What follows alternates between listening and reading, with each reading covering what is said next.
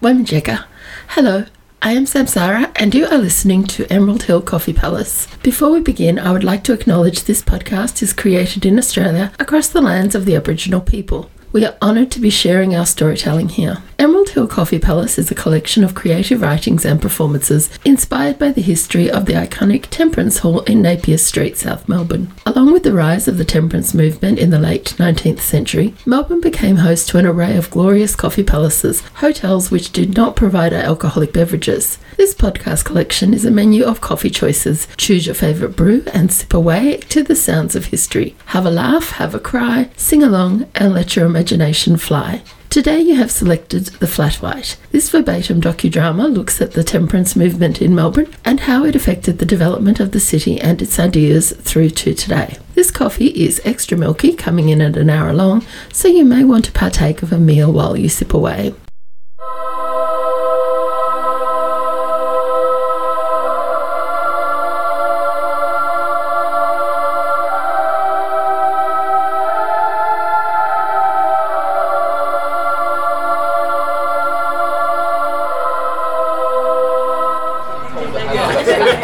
Bottles of beer in the wall, 99 bottles of beer. Take one down, pass it around. 98 bottles of beer in the wall, 98 bottles of beer on the wall, 98 bottles of beer. Take one down, pass it around. 97 bottles of beer in the wall, 97 bottles of beer in the wall, 97 bottles of beer. Take one down, pass it around. 96 bottles of beer in the wall, 96 bottles of beer in the wall, 96 bottles of beer. Take one down, pass it around. 95 bottles of beer on the wall, 95 bottles of beer on the wall, 95 bottles of beer. Take one down, pass it around. 94 bottles of beer on the wall. 1838. We praise thee if one rescued soul while past the year prolonged its flight, turned shuddering from the poisonous bowl to health and liberty and light. We praise thee if one clouded home, where broken hearts despairing pined, beheld the sire and husband come, erect and in his perfect mind. No more weeping wife to mock, till all her hopes in anguish end. No more trembling mind to shock, and sink the father in the A long time ago, in a land further south than had been travelled thus far, a distant country was taken over by a people hungry for everything. The Dutch came to Australia a long time earlier, but recognised its inhabitants. When the English came, they invoked an obscure and seldom wielded rule of law, terra nullius. What is this rule, I hear you ask? This doctrine of discovery is simple. Any land found which is not ruled by a European power cannot be claimed to be owned and is therefore open to claim. The United Kingdom was flooded with poverty, crime, orphans and second sons. Australia became the perfect place to dump its human refuse. Thus began a modern history of Australia. With the ships came disease and dysfunction. Amongst the pestilence, murder and violence lay the great hidden evil which would bring this innocent land and the original peoples within to their knees. Alcohol, the scourge of Europe, was to become the culture of Australia fair. 1853. May it please your honourable council, we, the undersigned inhabitants of the colony of Victoria, viewing with feelings of regret and alarm the increasing amount of crime, devastation and domestic unhappiness induced by habits of intemperance, would earnestly memorialise your honourable house to devise the only remedy we can suggest for checking the evil.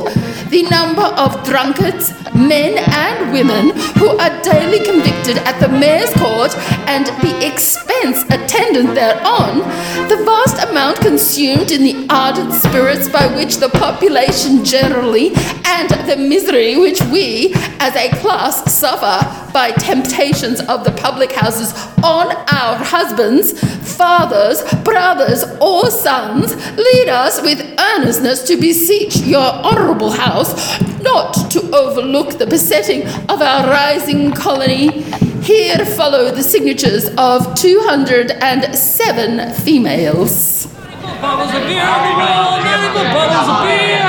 Take one down, pass it around. 93 bottles of beer on the wall, 93 bottles of beer on the wall, 93 bottles of beer. Take one down, pass it around. 92 bottles of beer on the wall, 92 bottles of beer on the wall, 92 bottles of beer. Take one down, pass it around. 91 bottles of beer on the wall, 91 bottles of beer on the wall, 91 bottles of beer. Take one down, pass it around. 90 bottles of beer on the wall, 90 bottles of beer on the wall, 90 bottles of beer. Take one down, pass it around. 89 bottles of beer on the wall.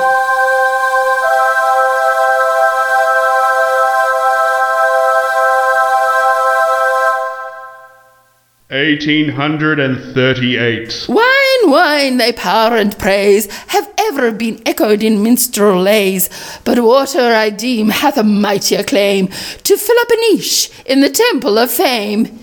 Ye who are bred in Anacreon school may sneer at my strain as the song of a fool.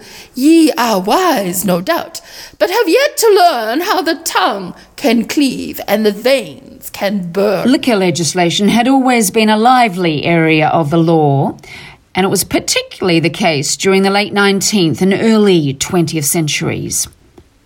Numerous temperance organisations, churches and social reformers waged tireless campaigns against alcohol consumption. 89 bottles of beer on the wall, 89 bottles of beer.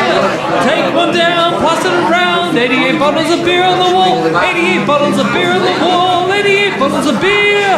Take one down, pass it around. 87 bottles of beer on the wall. 1839. Within a fireless, cheerless room, a lonely mourner weeps. Through the long night, mid cheerless gloom, her weary watch she keeps.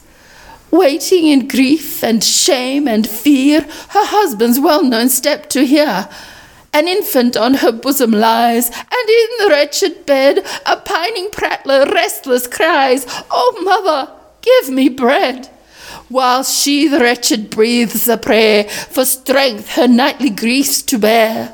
Oh, woman's heart and woman's love must many trials know, but language has no words to prove the wife's keen bitter woe, when he who made her earthly bliss sinks in the drunkard's foul abyss. Temperance organisations appeared in Australia in the 1830s, initially with the aim of moderating excessive alcohol consumption in society. By the turn of the century, they were campaigning for total abstinence from all alcoholic beverages. 87 bottles of beer on the wall, 87 bottles of beer. Take one down, pass it around. 86 bottles of beer on the wall, 86 bottles of beer on the wall, 86 bottles of beer. Take one down, pass it around. 85 bottles of beer. 1853. We, the undersigned inhabitants of the colony of Victoria, having witnessed for some time with feelings of anxiety, regret and alarm the increased and increasing amount of immorality, crime, destitution and domestic wretchedness induced by habits of intemperance, do earnestly memorialise your honourable council to take a subject so important to the public weald into mature consideration at your earliest convenience. 85 bottles of beer on the wall, 85 bottles of beer. Take one down, pass it around. 84 bottles of beer on the wall, 84 bottles of beer on the wall, 84 bottles of beer. Take one down, pass it around. 82 bottles of beer. 1839. Away, away, there's blood upon thy brow. No, offer not the cup to me. I would not see its flow. Its dark and poisoned brim I'll flee. Its guilt I may not know. Think'st thou because in youth I'm sad, and bitter thoughts are mine, and life in sombre hue is clad, that I shall seek the wine? The Temperance League of Victoria was established in 1857. The rapid influx of gold seekers to Victoria dramatically increased beer and spirit and cocaine consumption. and drinking peaked with the economy. Bottles of beer on the wall, 82 bottles of beer. Take one down, pass it around. 82 bottles of beer on the wall, 82 bottles of beer on the wall, 82 bottles of beer. Take one down, pass it around. 81 bottles of beer. 1853.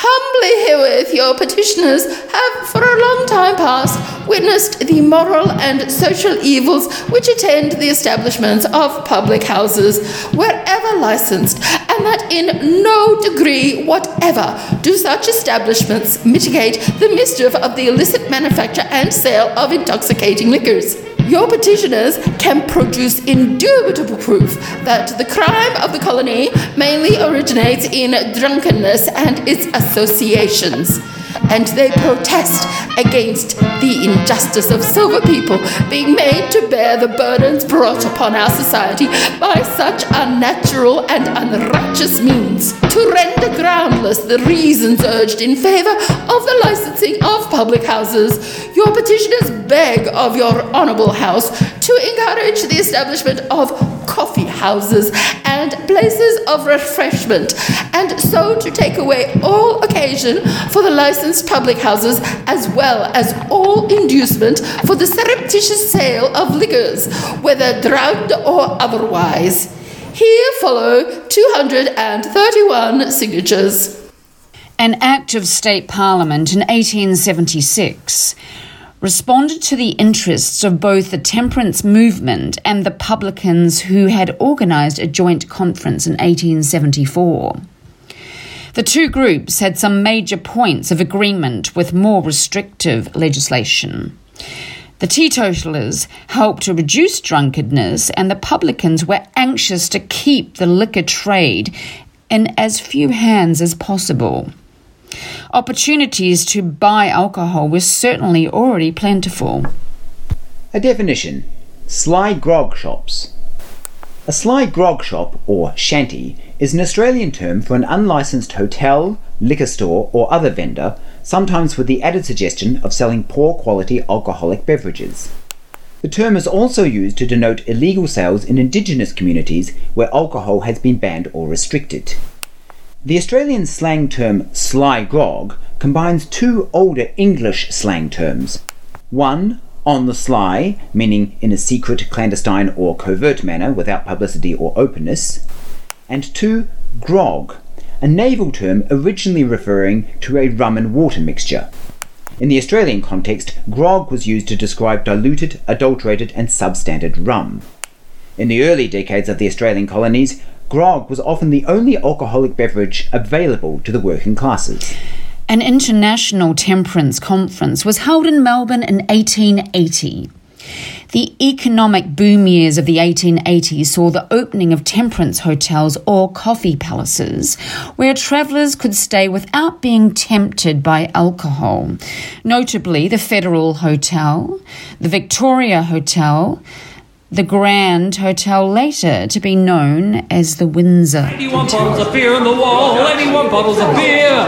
Take one down, pass it around. 80 bottles of beer on the wall, 80 bottles of beer on the wall, 80 bottles of beer. Take one down, pass it around. 79 bottles of beer on the wall.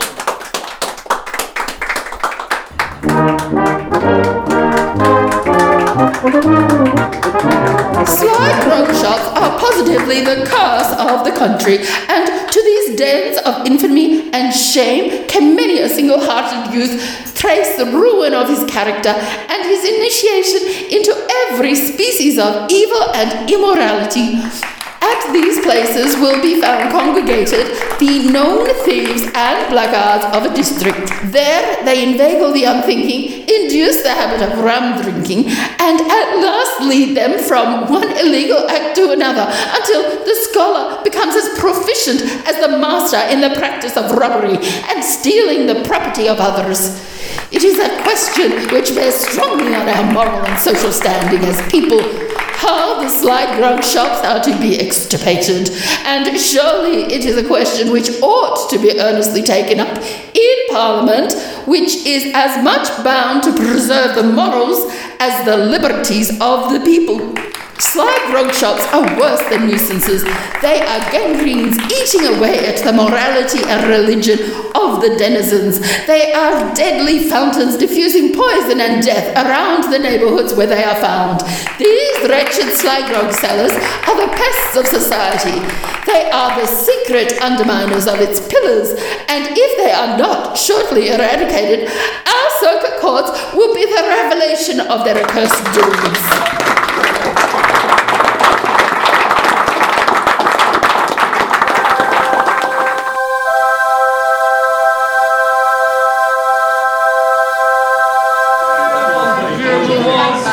Bottles of beer, take one down, pass it around. 78 bottles of beer on the wall, 78 bottles of beer on the wall, 78 bottles of beer, take one down, pass it around. 77 bottles of beer on the wall, 77 bottles of beer on the wall, 77 bottles of beer, take one down, pass it around. 76 bottles of beer on the wall. 1858.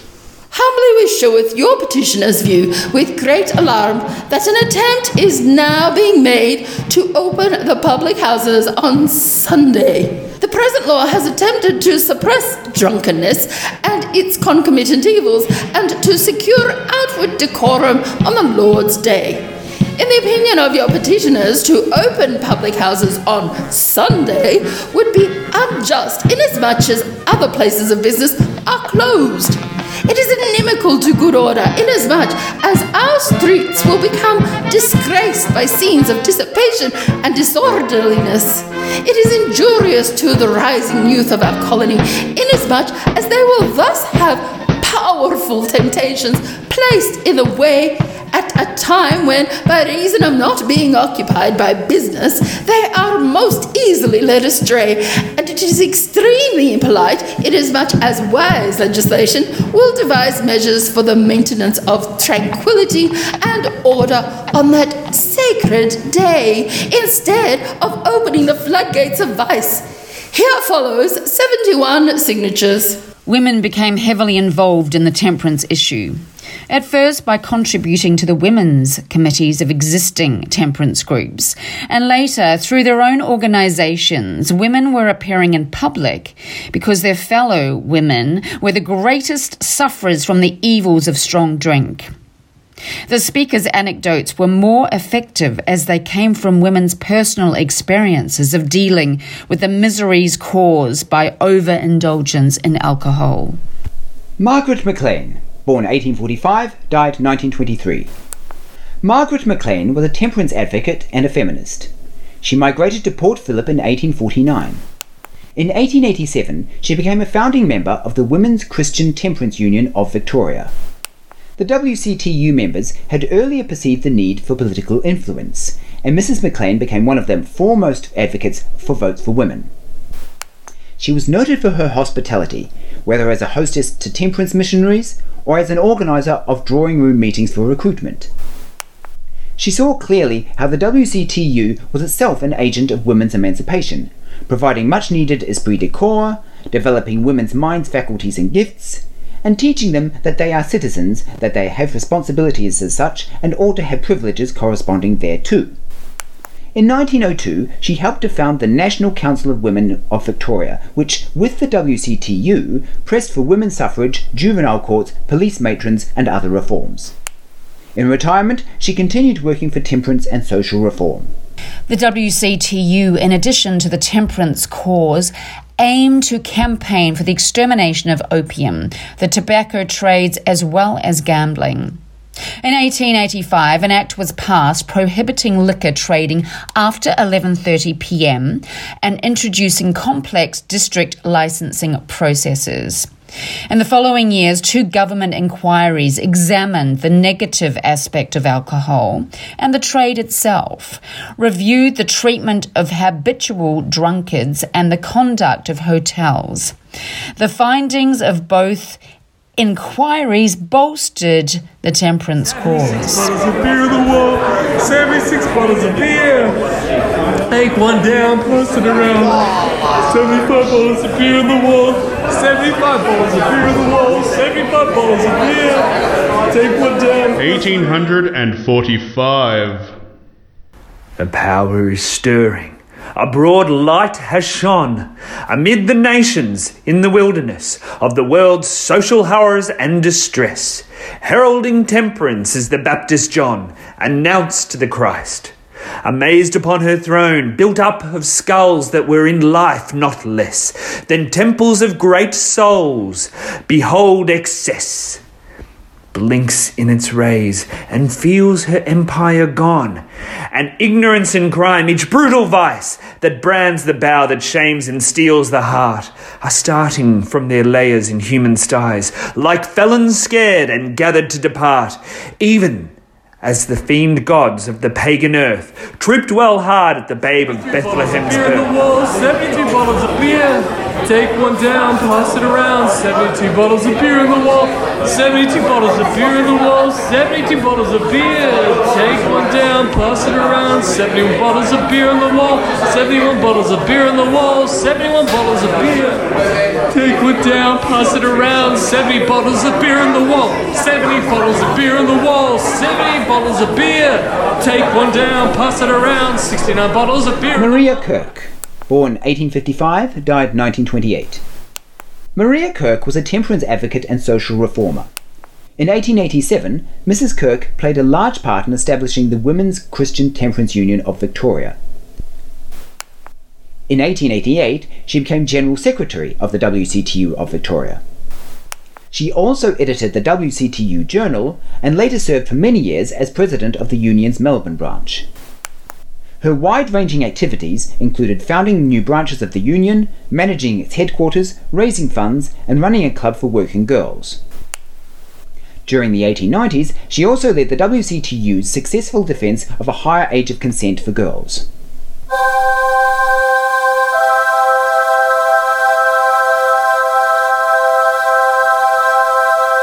69 bottles of beer in the wall. 69 bottles of beer. Take one down, pass it around. 68 bottles of beer in the wall. 68 bottles of beer in the wall. 68 bottles of beer. Take one down, pass it around. 67 bottles of beer. 1846. Drink, friends, drink deep. The moon is high. Drink and forget your care. The sultry summer suns are nigh. Drink and your strength repair. The deer that from the hunter flies, the warrior red with slaughter, the camel 'neath the burning skies, quaff the deep crystal water.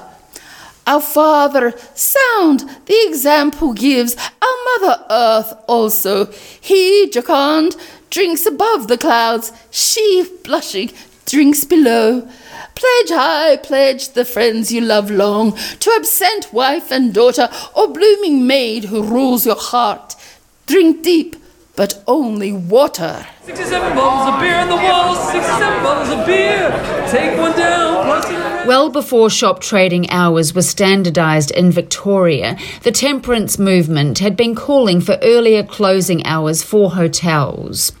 In 1901, a WCTU representative complained that the liquor trade was allowed to continue its business up to a late hour. 6 o'clock became the general closing time for metropolitan shops in Melbourne in 1906.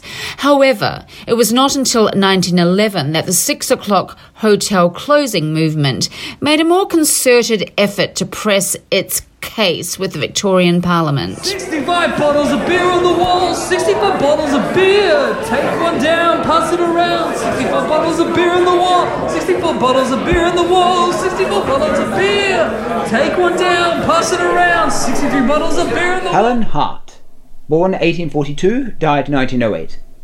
Helen Hart was a feminist preacher and lecturer. She spoke on a wide range of subjects, including public health, temperance, politics, and women's rights in many city and suburban venues.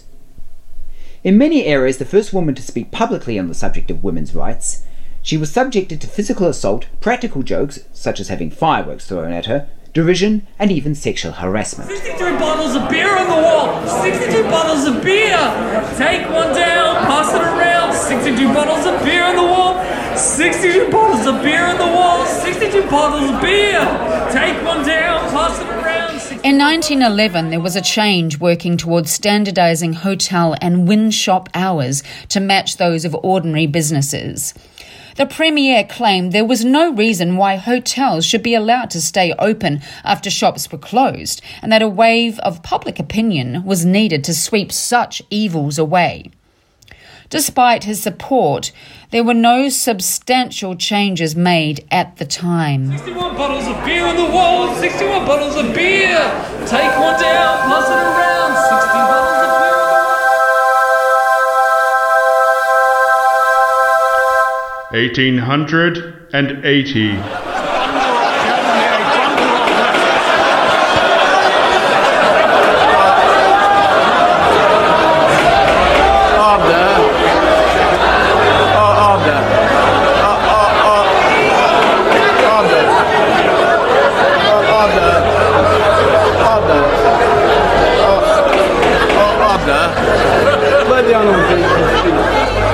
I regretted to observe on the last occasion this subject was before the House that certain honourable members appeared to confound local option with the total abstinence movement. The two things, however, are essentially different, and a strict line of demarcation should be drawn between them. There is nothing in the principle of local option to which total abstainers cannot agree, but I cannot shut my eyes to the fact that there are principles involved in the total abstinence movement to which certain advocates of local option might object.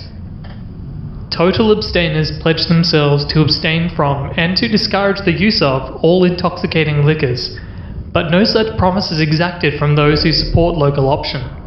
The temperance movement, pure and simple, rests on the assumption that the community could dispense with the use of intoxicating liquors. That plain, simple food and pure cold water are of themselves sufficient to sustain the human system and to furnish all the strength necessary for the due performance of the duties of life. The sole object of local option, however, is to induce the legislature to grant to the people the power of saying authoritatively how many public houses they require.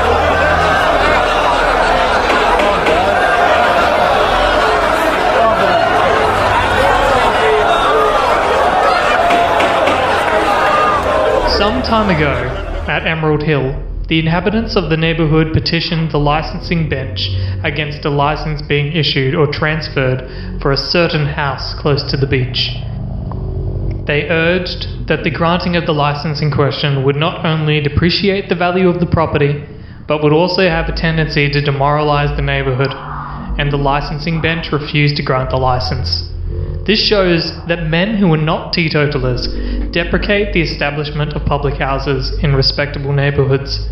Men who are heads of families and who have other interests than brick and mortar to serve, which to preserve their children from being brought into contact with public house contamination. And the adoption of the principle of local option will furnish them with the power of doing so effectually. Let us next take the objection about interfering with the liberty of the subject. It appears to me that the only person whose liberty would be interfered with would be such as might be anxious to sell spirits to those who had no wish to buy them. I submit that immediately the majority of the inhabitants of any neighbourhood arrive at the conclusion that the issuing of licences for public houses will give rise to intemperance. From that moment, they have a right to protest against the issue of licences, and if you deprive them of that right, you deprive them of the right to defend their own interests.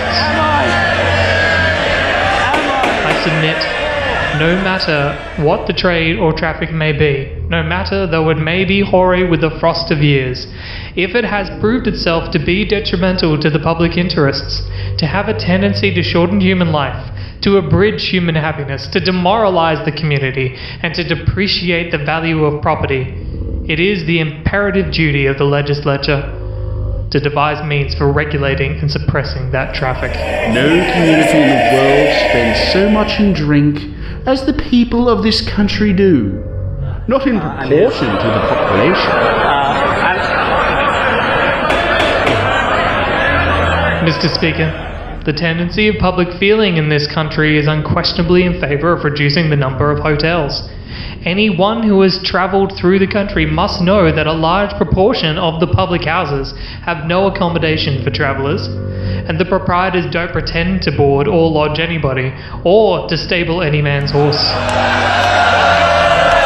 I repeat that there is no greater evil, no greater social calamity in the country than the increasing number of public houses, and that increase stares us in the face in every direction.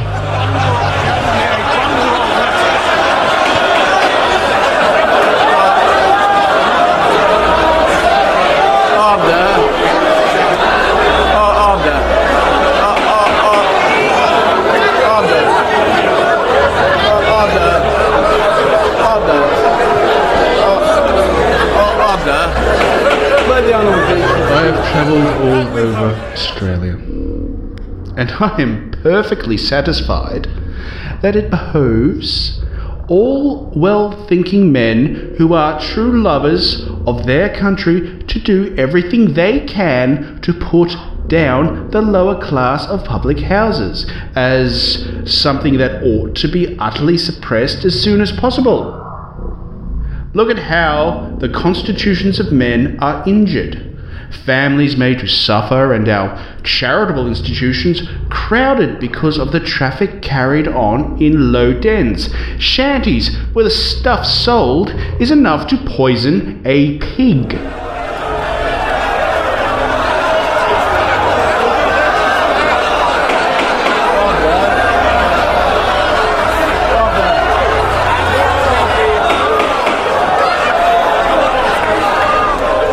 I deny that limiting the number of public houses will diminish drunkenness, or the miseries and crime that follow in its wake. What I fear is that a sensible decrease in public house accommodation will simply lead to the sale of intoxicants in sly grog shops, and, consequently, to all the abuses belonging to such a system. When we have intoxicants habitually sold in houses outside police supervision or protection, and without any check upon the quality of the liquor dispensed, what may we expect? A state of things indefinitely more detrimental to the community than our present hotel system? Further, I deny that the abolition of public houses tomorrow would make the community sober, because those who desire intoxicants would get them at sly grog shops. I deny that the jails and the asylums are overburdened with inebriates. Teetotalers are represented in those establishments as well as drinkers. Moreover, as hotels are intended for the accommodation of the public generally, it is not alone the residents of any particular district who have to be considered. I suppose the object in view in such a motion as this is to increase the sobriety of the community, but I very much doubt whether, if all the public houses in Melbourne were closed tomorrow, drunkenness would cease. Fewer men might be seen in a state of drunkenness about the streets, but I am afraid the outcome would be to establish a very large number of sly grog shops and houses of even worse repute. I remember that when it was contrary to the law that spirits would be retailed or sold on the gold diggings, there was no great difficulty in obtaining them in shanties or sly grog shops. No man who takes the slightest thought for the welfare of his fellow creatures can fail to see that the diminution of the sale of intoxicating liquors would have a beneficial effect upon the community, and that it is desirable to adopt any legislation which will accomplish that result by fair and just means. If it will do no good, it will certainly have no evil effect, and on that ground alone, I shall certainly feel justified in voting for the motion.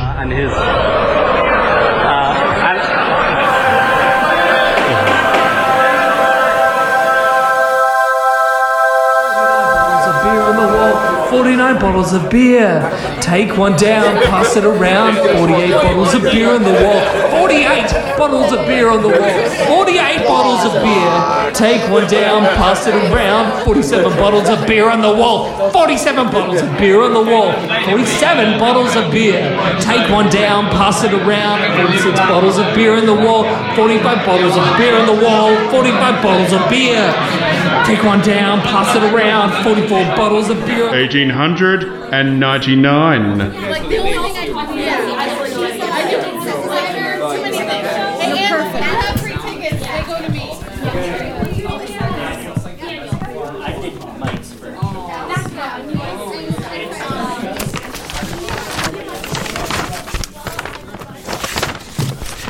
It is well recognised that habitual drunkenness leads to insanity.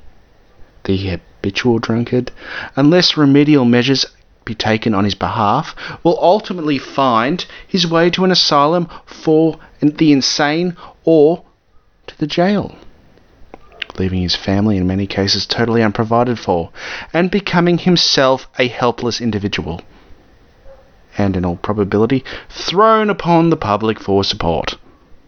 If, therefore, there exists a means of reclaiming him and making him a responsible person, or of checking his downward career, the experiment is well worth the trial.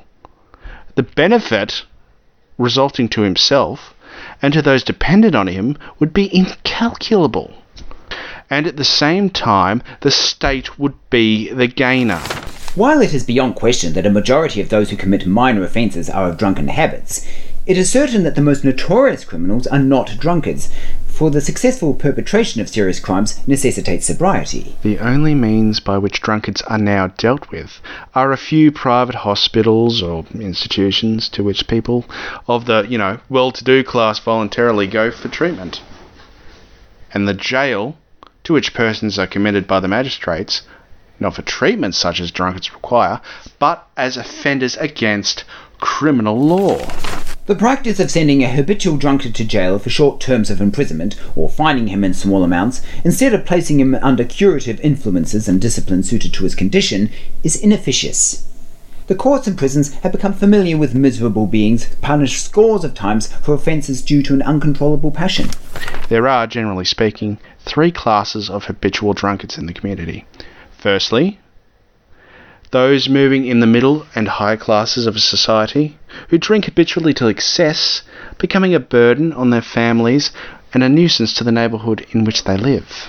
Secondly, those who possess an uncontrollable desire for liquor and are sent to jail for drunkenness, but are not of the criminal class. And finally, those regarded as criminal inebriates, who are dealt with as such. The good results to be obtained from any system of treatment of habitual drunkards will naturally be limited unless preventative measures are taken to minimise the causes of drunkenness. It is quite a common thing in some localities more so than others to see children of tender years carrying liquor from a public house to their parents' homes. The existence and tolerance of such practice degrades our community. In the experience of medical men, the excessive use of drugs such as morphine and opium is also carried on to a large extent. And we recommend that in any proposed legislation on the subject, inebriates should be read to include persons who habitually use such drugs to excess. 44 bottles of beer on the wall. 44 bottles of beer. Take one down, pass it around.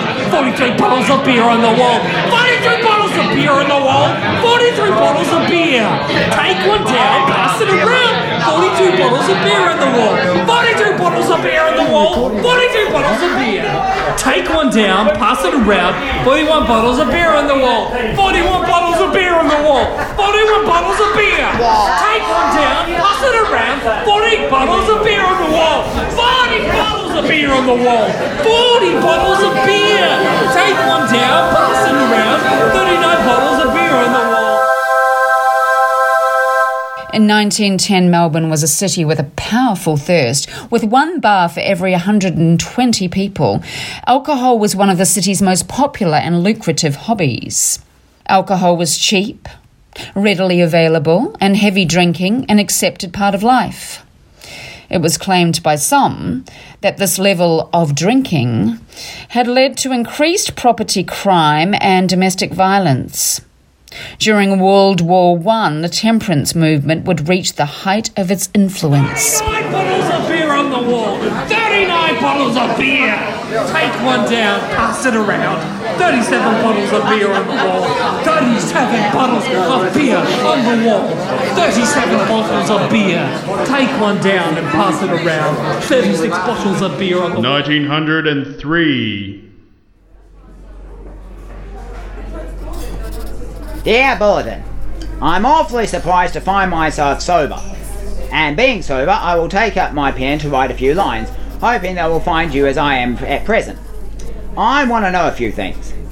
In the first place, why does a man get drunk? There seems to be no excuse for it. I get drunk because I am in trouble, and I get drunk because I've got out of it. I get drunk because I'm sick, or have corns, or the toothache, and I get drunk because I'm feeling well and grand. I get drunk because I was rejected, and I get awfully drunk the night I was accepted. And mind you, I don't like to get drunk at all, because I don't enjoy it very much, and suffer hell afterwards. I'm always far better and happier when I'm sober, and tea always tastes better than beer. But I get drunk. I get drunk when I feel I want to drink, and I get drunk when I don't. I get drunk because I had a row last night and made a fool of myself, and it worries me. And when things are fixed up, I get drunk to celebrate it. And mind you, I've got no craving for the drink. I get drunk because I'm frightened about things, and because I don't care a damn. Because I'm hard up and because I'm flush. And somehow, I seem to have better luck when I'm drunk. I don't think the mystery of drunkenness will ever be explained, until all things are explained, and that will be never. A friend says that we don't drink to feel happier, but to feel less miserable. But I don't feel miserable when I'm straight. Perhaps I'm not perfectly sober right now after all. I'll go and get a drink and write again later. Henry Lawson. As Australia sent soldiers off to Europe to fight and die, a mood of austerity gripped the nation. On the home front, public drunkenness was viewed more than ever as improper, and consuming alcohol as an indulgence. Australia's troops were prohibited from drinking on duty, and many people back home saw it as proper to observe the same restrictions. The temperance movement seized their opportunity. They demanded opening times be reduced to 6 p.m, allowing only 1 hour of drinking time at the end of the work day. Large demonstrations in support of this change were held across Australia, and petitions with thousands of names collected. The campaign was successful enough that several state governments agreed to hold a referendum. 36 bottles of beer on the wall. 36 bottles of beer. Take one down, pass it around. 34 bottles of beer on the wall. 34 bottles of beer on the wall. 34 bottles of beer. Take one down, pass it around. 33 bottles of beer on the wall. 1873. What? Rob a poor man of his beer? And give him good victuals instead? Your heart's very hard, sir, I fear. Do you think we can live upon bread? What?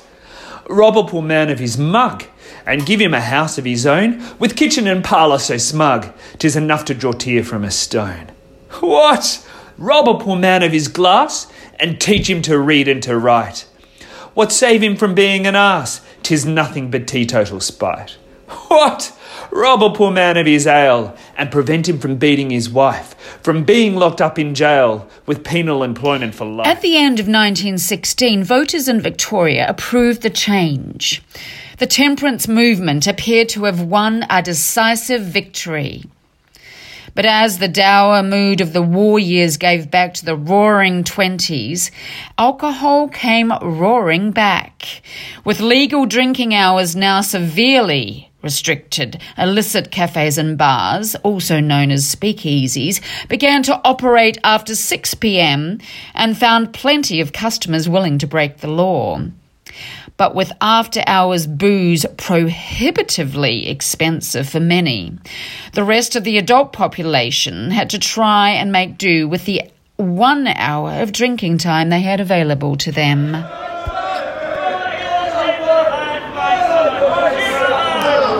5 of us would be approaching the bar, dead on 5:30. Each of us would buy 5 beers. 6 o'clock, the publican will ring his bell and yell, "Go on, fellas, drink up." And then we're all out on the footpath. Everyone was drunk at 6:15 p.m. People were chundering. Bodies that had not known food for 5 hours had to have a tough constitution to handle 5 beers in 30 minutes. Soon the 6 o'clock swill was on full swing. It was a long time before I learned to handle it. First arrivals crowded the counter. Less fortunate ones shouted over their ads. The shouting for service, the crash of falling glasses, the grunting and shoving crowd, the smell of human bodies, the smell of liquor, all beat against me brain until my actions became mechanised. It was not a pretty sight. Despite the gross successes of 6 o'clock closing and its unpopularity, the policy remained entrenched. Opponents claimed this gave Melbourne a provincial or even unwelcoming tone. But anti-drinking advocates were well organised and continued to lobby against any changes to the law. The tussle over when and how people were allowed to drink dragged on for decades. Cecilia Downing, born 1858, died 1952. Cecilia Downing was a temperance worker, community activist and political organiser. Despite the demands of her 7 children, Cecilia involved herself in church, temperance and philanthropic work. A founding member of the Kinnerton branch of the Women's Christian Temperance Union, she became Victorian President and founding superintendent of the WCTU's Immigration Department. Until 1915, Cecilia devoted her energies to the battle against drink.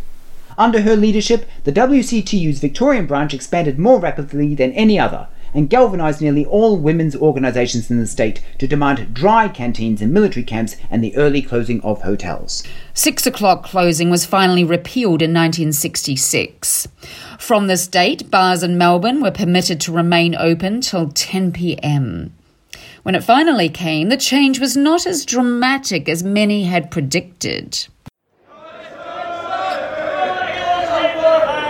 The temperance people said that instead of a 6 o'clock swill, there'd be a 10 o'clock swill. And their husbands would be home to their wives and there'd be carnage on the roads. Well, nothing happened. Pubs are practically empty. Drinking isn't very interesting when it's legal. Disgusting. That's what they are, disgusting. Shouting, yelling, screaming, bawling. Over here, love. Over here, darling. As if their lives depended on it. When the doors open and they rush the bar in a mob, I swear I want to turn and run.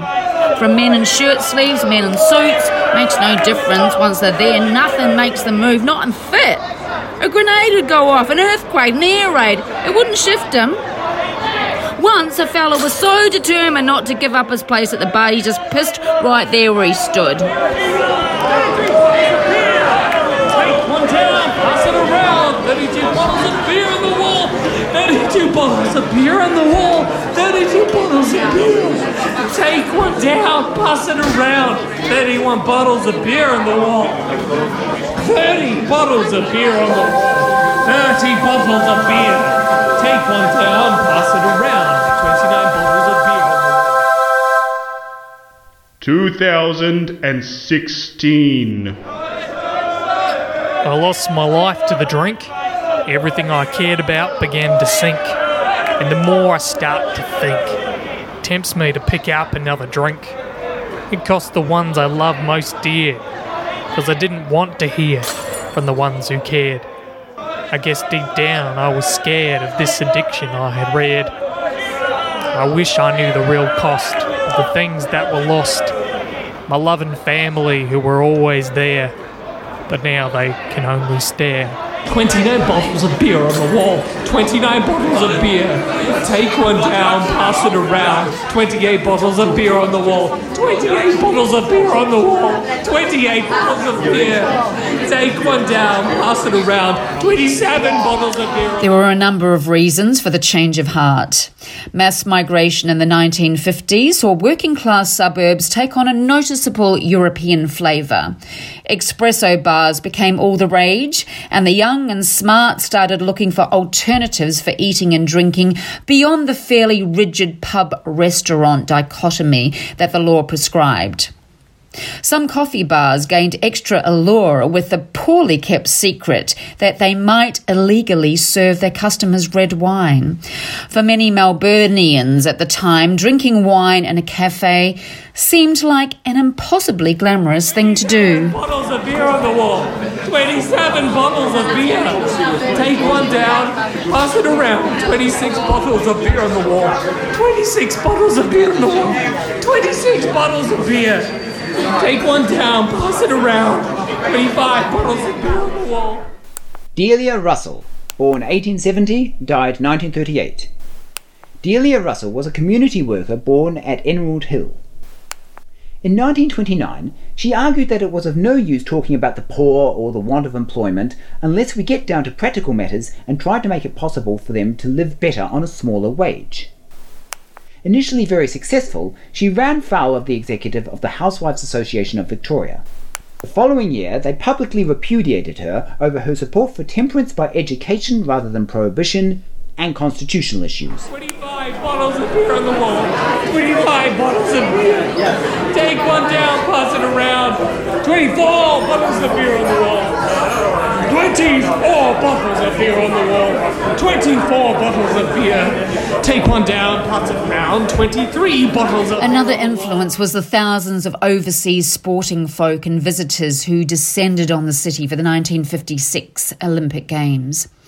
For the first time, locals were able to see themselves and their city from the point of view of an influx of outsiders, a situation that saw such practices as the swill being placed in a thoroughly unflattering light. 23 bottles of beer on the wall. 23 bottles of beer. Take one down, pass it around. 22 bottles of beer on the wall. 22 bottles of beer on the wall. 22 bottles of beer. Take one down, pass it around. 21 bottles of beer. 1900.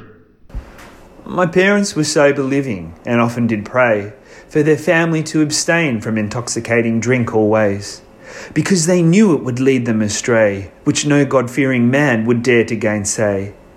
Some people do say that God made strong drink, but he is not so cruel, I think, to lay a stumbling block in his children's way and then punish them for going. Bottles of beer on the wall. 20 bottles of beer.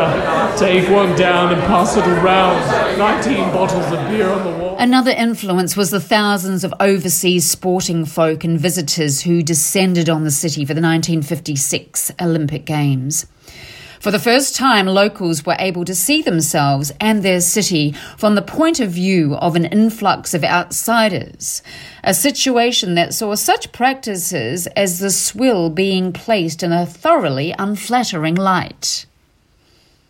Perhaps the most significant influence on the changing attitudes, though, was the growing post-war influence. More money was available and more people were travelling overseas.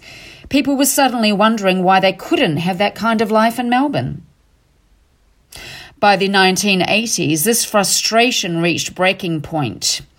It was a system that had also entrenched the monopoly of the hotels as pretty much the only places in the state where you could have a drink without being legally obliged to partake of substantial refreshments.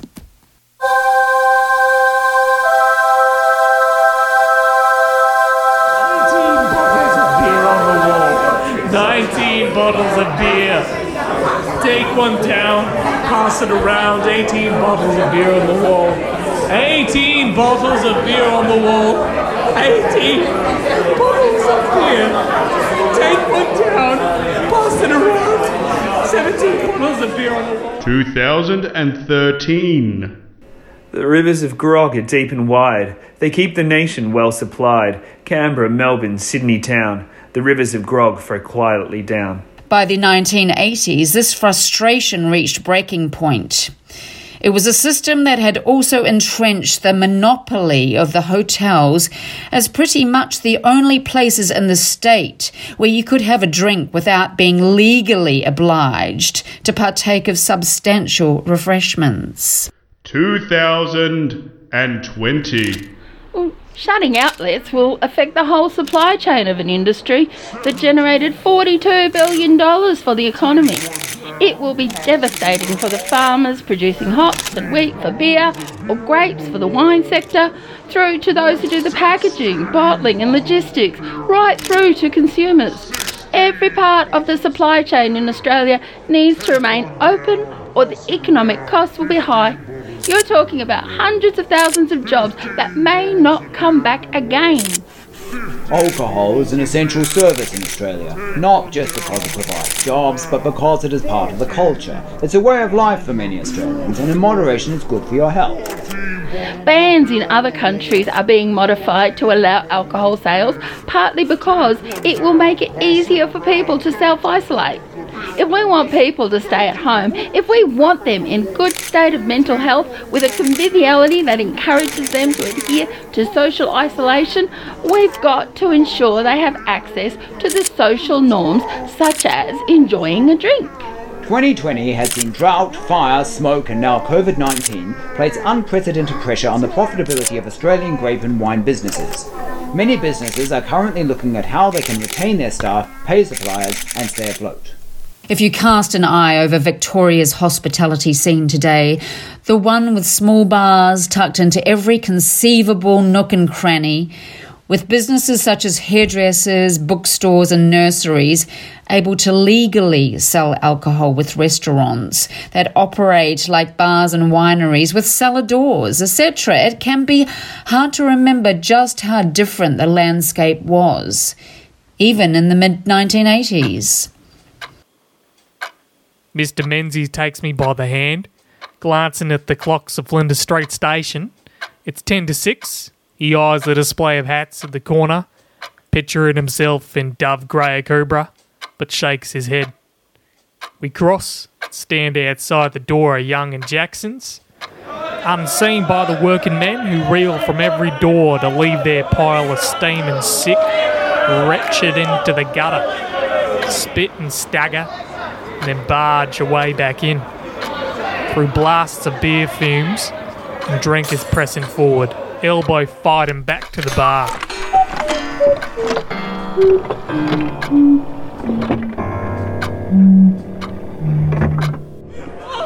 bottles of beer on the wall! 11 bottles of beer! Take one down! Pass it around! 10 bottles of beer on the wall! 10 bottles of beer on the wall! 10 bottles of beer! Take one down! Pass it around! 10 bottles of beer! Despite the lessons of the past, a prohibition-based approach to containing the consumption of alcohol has come back into fashion. Examples include the 2 a.m. lockout trials and the increased surveillance of licensed premises.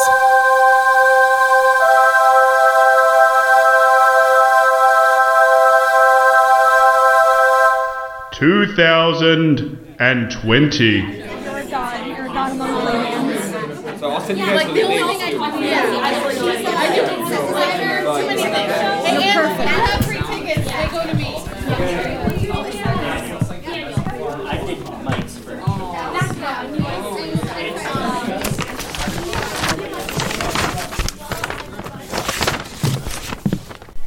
Our country has a long and very troubled relationship with alcohol, and COVID-19 isolation has the potential to bring out the worst of our national battle with the bottle.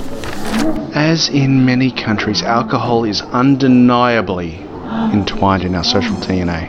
It helps us celebrate, commiserate, unwind, and socialise. Our alcohol consumption has varied much more dramatically than is the popular myth.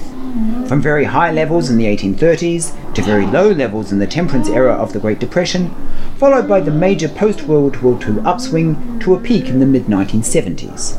COVID-19 and the other social distancing measures present yet another pivot in our national relationship with booze.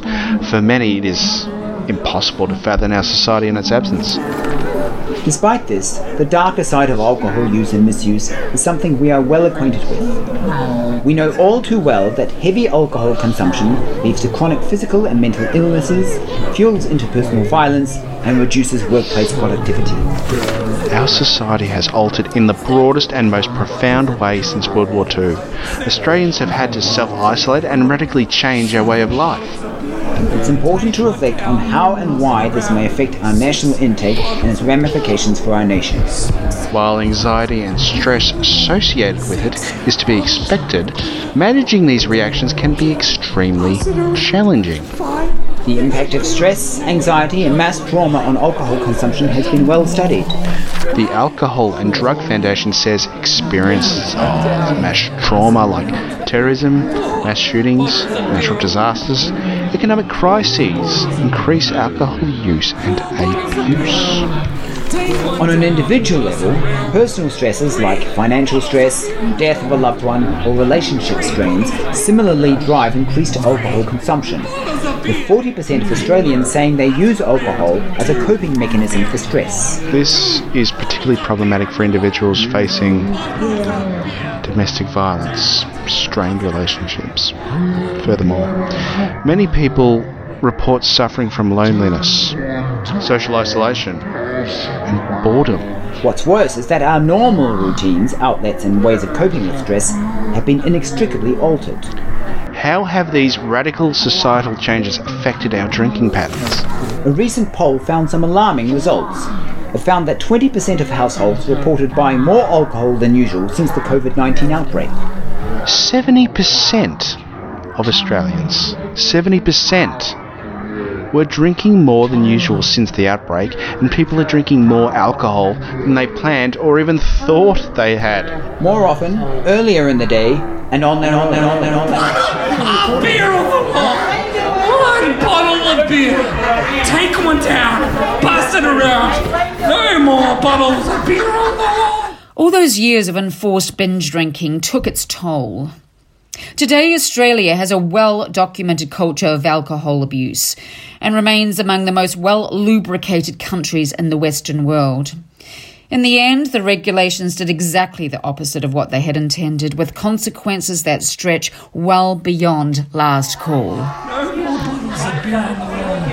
No more bottles of beer. Go to the store. Buy some more. 99 bottles of beer on the wall.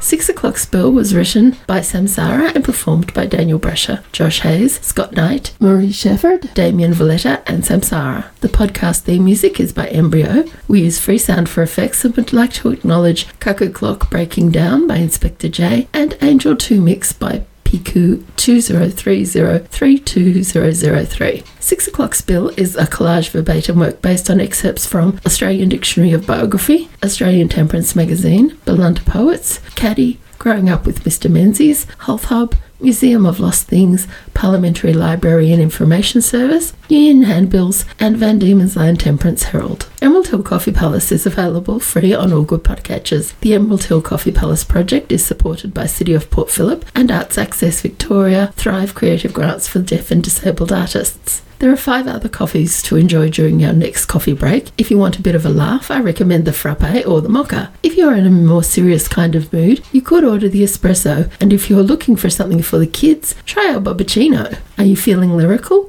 Then why not have a cappuccino? Your next order is ready to be served.